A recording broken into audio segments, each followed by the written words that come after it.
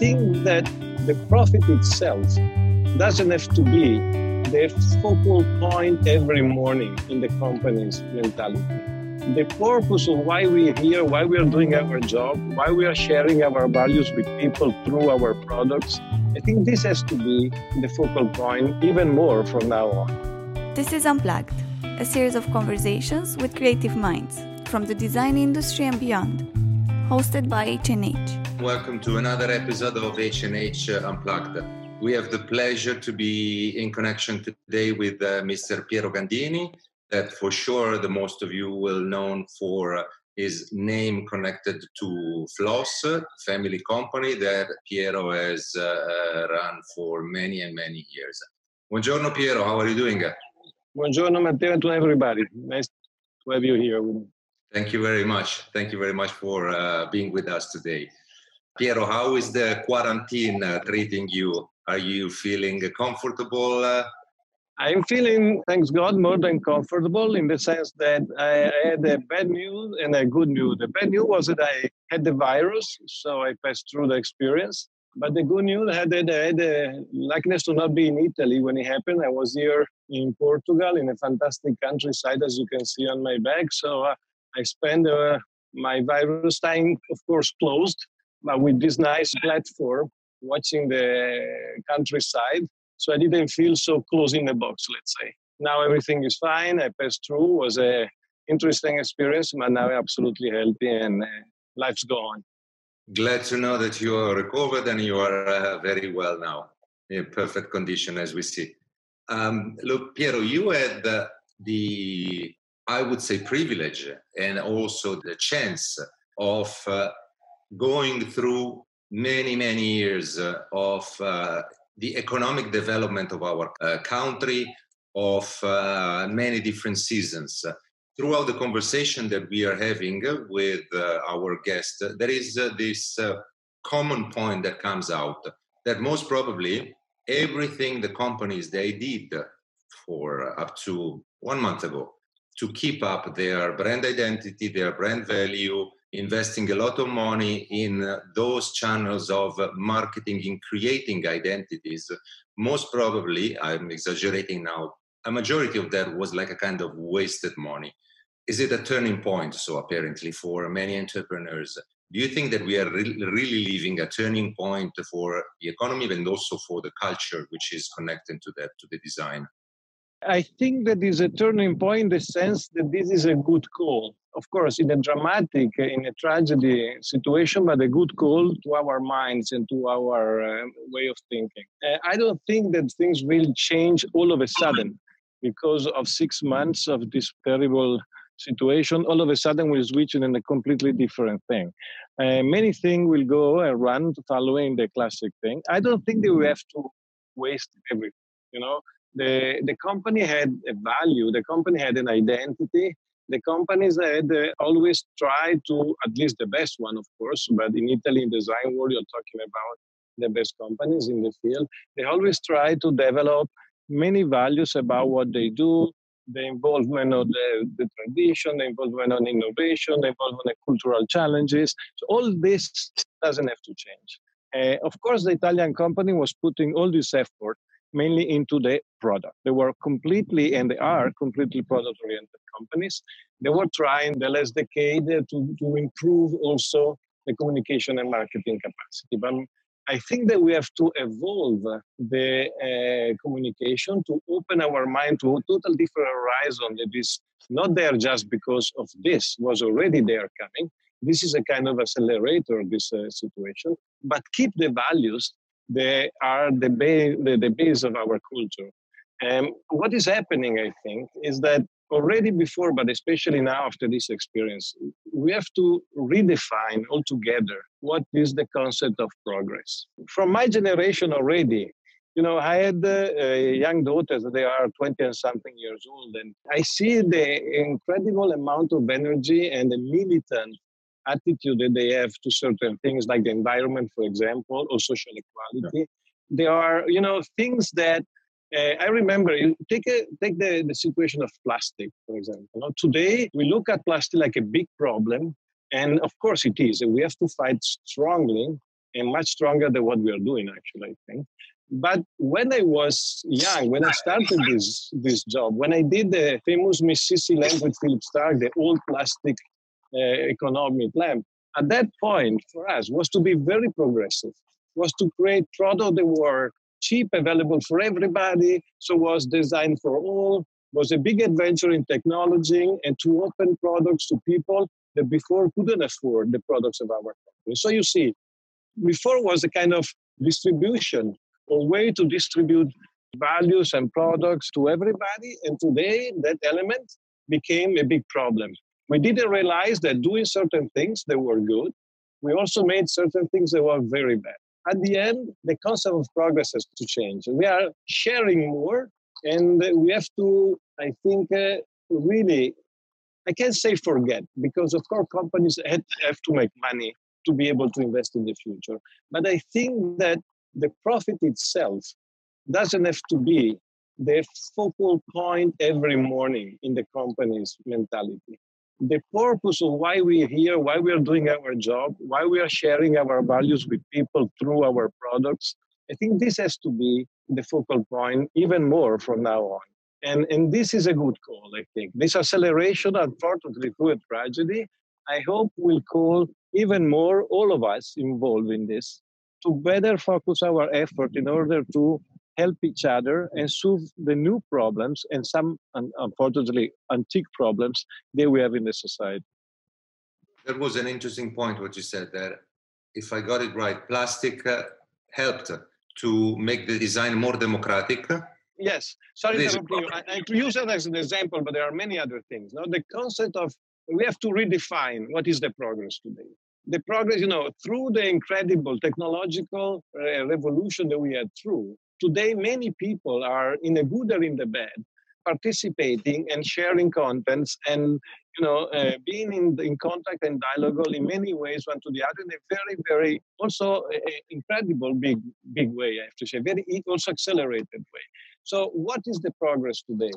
To make more people be informed or more people be conscious of what they are receiving, more people sharing which values and which informations. And all of this, together with the environment and social equality, they are new but they're also old problems. All of this has to be in the dialectic today, in the discussion that we have all together to redefine the concept of progress. It cannot be just bigger economy, bigger companies, bigger extension of distribution of products, but we have to find a way to put into the process things about why we are here together in the way to help each other much more. More ethical for absolutely. Sure. Yeah. Absolutely. Being part of the lighting industry, I think I might say that, Floss, you have been like among the first one to approach the e-commerce. The nature of the products itself as lamps, it made it easier compared to other industries. Do you think that approaching the end users closer helped or in a way has changed your own way as entrepreneur and the designer's way to look at the products, to design the products and to approach the creative process compared to other industries that had a bigger distance from their end users? I have to say, I don't know if this was because a relative early time that we experiment the e-commerce or because the Floss culture and my family and my personal culture are totally oriented to a kind of ideal relationship with the people that use our lamps. I've tried to ban from the company from the beginning, but I was already not there. But even in, new manager coming in and in the people who in the staff, I don't like to, I never like it to see or hear terms like, targets or consumer, all these things. I don't like even the word market in a certain sense. The idea that the world is a big market and the people are targets and all these things, even if we don't think it, but just the fact that they are in our words, in the way we speak, is not a good signal. Every time we develop with the designer a new product, for us, in our intention, in our idea was always projecting, imagining ourselves or a friend or somebody in their life, in their private life, in their life, using the product, and try to understand not only which functional relation the person can have with the product, but also what kind of emotional, and in a certain sense, very indirectly cultural relationship can happen through this. So this is what really always matter in the floss work. So there's not a big difference today between what we need to do now and what was at the time. And when you said before, the job is to become more ethical.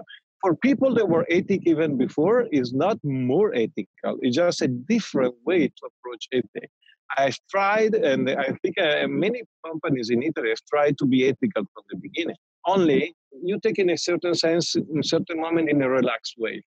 Today, the urgency is there. And I repeat, was already there. But this tragedy has rang the bell even more.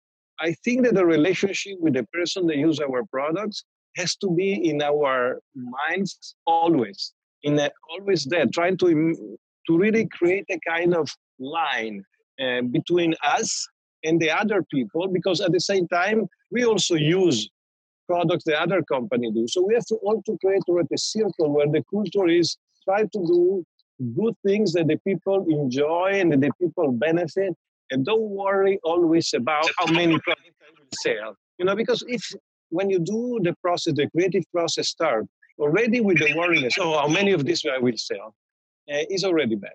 It's already poisoning. We never did. Of course, experience. Of course, we take care of these things when the company, of course, live about how many product sales. But we never did it with this kind of paranoia, and I think is the secret. The secret is to not care too much about these things, at least in the first part of the creative process. Then, when you understand together with the designer that you arrive to something there's a real value, there's really another step forward in a developing culture of design in our common lives, then of course comes the professional side, the more company attitude side, where you try to rationalize the investment, you try to rationalize these things. But this doesn't have to be at the beginning if we want to go really in the new future. Technology now is a big part of our life, especially now, these days, during this emergency. We are communicating through a technological device. Do you think that sooner or later do you see human beings becoming like victims of all the technologies that we are surrounded by? Technology is something that we made, that we have developed, and that we have to use as a tool. So I like the fact that designers always say in their interviews about working with floss that the great thing in floss that is the company. Normally we have to push the company. With floss, company is pushing us to advance even more, to find solutions that require sometimes strong technology. And in floss, everything is possible. This, I think, can be a good approach. I hope that floss will keep this attitude now with the new people running the company, because I think this is the base. Technology has to be a kind of servant of us, has to be a good tool to improve our lives. But if we have a wrong approach to that, if we think that we have to follow technology, if we are not technological enough, we are not good. And so we're trying to use technology in any way just to be part of it, this can be dangerous. Then, of course, when you go into communication and social connections, then the game became much bigger than when you do a chair on a lamp. Because, through the technological revolution we have to admit that a lot of people today, they can participate, they can say what they think. They are part of the game. And these people, they were not. They even didn't know that certain things were existing before this. But at the same time, this is fantastic achievement with a lot of cultural risk, but a fantastic achievement socially. But at the same time, we can be, as we know, much more controlled, much more monitorized, and our life can be detected. Our way of living, our daily choices can be detected and used. So in everything there is a good and a bad. It's part of us to have a culture where together we try to push the good things and to resist to what can be the negative things. We have to refine a political dimension, I think, in our lives, in a good sense. We have to be really, militant citizens again. And this is important. I mean, being all of us way more involved into social life, into developing together a system. In the choices, in the things that are run. I mean, I don't think that to be militant citizens means to be in 10,000 social things, putting I like it or I don't like it, or all these things. I don't think that these give really big advantage into the discussion that we have to produce. I think that we have really to be there every day when we work together, when we live together, and we do a lot of things together. Now we work, we produce, we eat, we have affections, but we are part of things where technology can really bring, and is bringing great advantages, but also some big risk. And we have to be there for the control of the governments, the control of security agencies, for example, but also, of course, the choices about pollution. Everything we do has to become more militant, in my opinion. But we not necessarily need to go on the road every day protesting. We can transfer this approach in the way we do products, for example, in the way we communicate our products, for example, in the way to give priorities also in our company's lives, in our company's results priority list. I think this is something that can really come also from daily life and daily choices. So do you think this is the next cultural mission of the companies also? I hope so. You know, there are companies that are doing this. I don't want to make publicity to everybody, but there are companies, you know, I have a Californian friend that does chairs and that works with the best designer that we all know, and is super committed since ever, not only now, not in the last 5 years. He was committed from the beginning to do products that were environmental friendly, they were long lastings, and creating.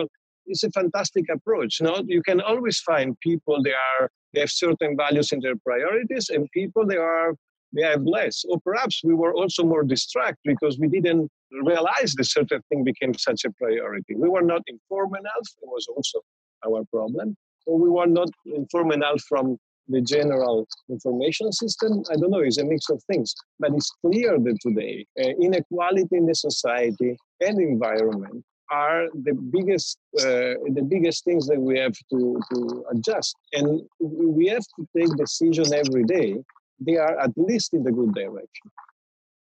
Piero, you grew up surrounded by giants of design, cultures, the Castiglioni brothers, just to name one, the first that come to my mind. I'm sure that some of them, throughout your years of formation, they became a sort of mentors, people that you looked up to. Now, in this moment, in this new phase of your life, which are the personalities that you are looking up to in order for taking inspirations in this moment? First of all, I always had an incredible respect for designers, and you know, but I never saw them like kind of monsters, because I grew up with them already when I was a child. You know, I was going home, there was Castiglioni for lunch, so for me they were people very important in our life. But it was nice the fact that I had an open approach to them. I was not intimidated. I was intrigued from them. And I like it, you know, I always choose designers to work with their company, not only on the basis of their talent, but also on the basis of their vision and values. You probably noticed that Flos was the only company that asked a designer in exclusivity. So designers that were working with Flos were not designing lines for other companies. This was not because we wanted to be, you know, kind of picky special guys, but because I think that when you develop a collaboration with somebody for a long time, you share values, you share a narrative, you share, you know, a path, a common path that they make both sides to grow together. And this is, to me, difficult to imagine in a strong sense if this is at the same time, you know, diluted by alternative collaborations. So really what I developed during my 35 years in Flos was a strong human connection. It was a personal job, it was not a professional job. The professional side was, taking care about financials, taking care about company's cost structure, taking care about developments or these things. But the creative process and the interaction with designer, the complicity, the cultural and moral complicity with them was absolutely a personal factor. Yeah. And this is the same approach that I want to keep now. I'm not working since 2 months, and I'm, of course, thinking what has to be something new to do in my life. And I think that I will try to add to people like the designers. They are, of course, still my reference. I want to stay in this world. I want to stay in the design world.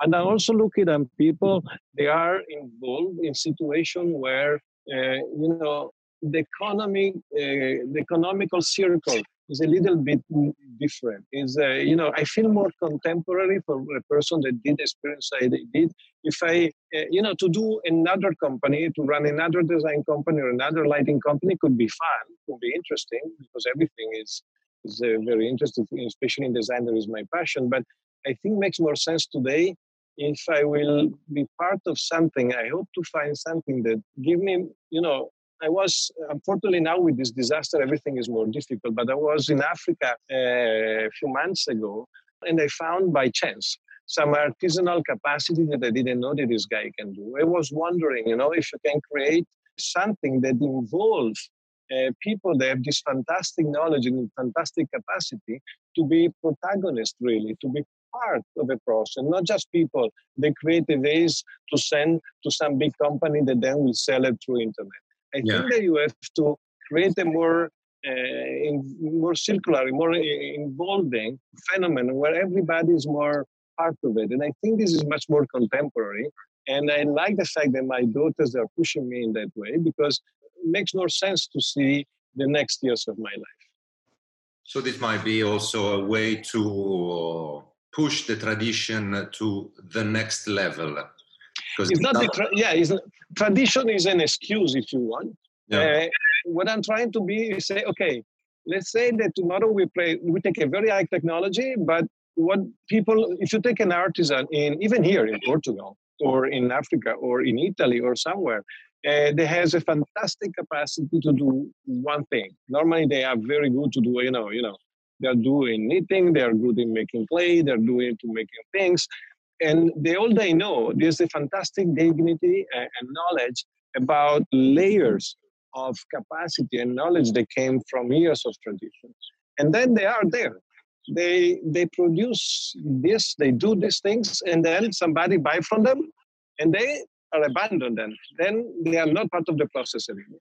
Yeah. I don't think it makes sense today. I would like the fact that these people, you can add to them, I don't know, design ideas. We can add with them technology that they don't have to create products that perhaps can be very new. But what is important is these people are part of the process, are part of the chain, not just forgotten guys somewhere in the south of Italy or in the Portugal lands. Yeah. And what's in your experience, for your point of view, because I don't think that exists really as a specific recipe, but from your point of view, what's the secret for a product to last centuries? And I'm not talking just in terms of physical existence, no, of course, but a cultural meaning of it, to make it relevant for 100 years. It's very, very difficult. You cannot start with a recipe. I don't believe in this kind of recipes, I remember years ago, there was a guy that came to me with a kind of evaluation system or recipe to analyze a product that is starting in a creative process, to be sure that when you arrive, you did something, this is successful, a classic forever, blah, blah, blah. And I was very, very surprised from this. And the guy was kind of serious guy, but he worked a lot on that. And he was already selling the system to some companies. And I asked him, sorry, but I'm not so sure. First, I don't believe in it, but where do you live? Do you live in a fantastic place with a big boat, or you are still struggling, going every day, trying to sell these things to somebody? Because this is the second case. I'm not so sure if it works. Because if you have the recipe for the successful product, my God, you will be the most paid consultant in the world. I always told to my teams, guys, imagine a young designer coming from the door, a young designer, unknown, that is telling to you, oh, I have an idea for a lamp. There is a kind of suspension lamp, but you cannot hang it on the ceiling. It has a big arc of 2 meters, and to be keep standing, you need a marble base of 60 kilograms. Are you curious to understand more, or you are saying to the young designer, oh, come on, go back, you crazy? Because if you think how Flossen started with this incredible Arco lamp designed for the Castiglioni brothers, this capacity and this courage and this idea to put, the visual, the idea and the creative sense of what you're doing behind, to go really in another world, is the courageous, fantastic attitude. They always give the company the chance to do always classic product forever. But you never know. You don't have the guarantee. You never decide. But you have a way to try. There's to be guaranteed. We were discussing this morning with Tristan Auer, and a very interesting point came up. The interior designer or the architects, throughout the process of designing something, is in direct connection to the end user. So he will come up with 90% guarantee that the result of his design will satisfy his client. For product designers and companies producing product, they don't have that luxury of being in touch with the end user, with their clients or their audience in the end. So it's always a guess. It's betting on the future. It's a guess, but it's also true that we are people. We are a real person, that we live normal life. So it's true that I'm not talking with every person that could tomorrow use a lamp that I'm developing. But it's also true that I live my life and I use chairs, I use table, I use bottles, I use lamps, I drive cars. So I use products. I am there.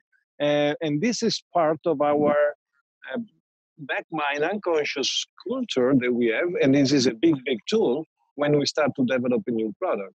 So I understand what you're saying, but I never did, for example, a market search. I never asked to consumers which is the lamp that you will like, because we don't do the lamps or the product just to be sure that we match the taste of the biggest amount of people possible. We do the product because we believe in an idea, and we want to bring this idea to people, and we hope that these guys will appreciate also the innovative approach, because you always ask to people what they like. They normally give you answers. They are the best thing that they have around. So it's very difficult to be innovative. I heard you saying in an interview that home is not a shelter. It's not your place to go and search for comfort. Do you still think that? Yes, you know what? I'm allergic to comfort zone. I'm a little bit obsessed, and I have kind of these things when I realize that things are getting too easy or too comfortable, or they are repeating themselves, and you are doing things always in the same way, means that you are probably declining your capacity to provoke innovation and to push yourself to look at something new. So house in the sense of shelter is of course a shelter in a certain sense, but I stay out from the idea that whatever I do, I have a place where I'm safe. I don't like to have a place where I'm safe. I want to be intellectually challenged 24 hours per day. And so if this became, again, a kind of idol, the idol of security, the idol of safety, the idol of sheltering, is not something I really like. So even in the house, has, of course, is a more private area where you stay with your family, with the people that you love, but has also to keep out too much the comfort thing. I don't like to feel protected. I don't like to feel safe. That's the reason for sure why you had a chance with Floss to create what you did, because the best creations often they come out from uncomfortable situations. So at least challenging one, Yeah, yeah, challenging situation. I always like to close our conversations with a personal question. What will be the very first thing that you are going to do once this mess will be over? Cross this field, me and my bag, get into the ocean for a swim. I wish you can do that very, very soon. Very soon.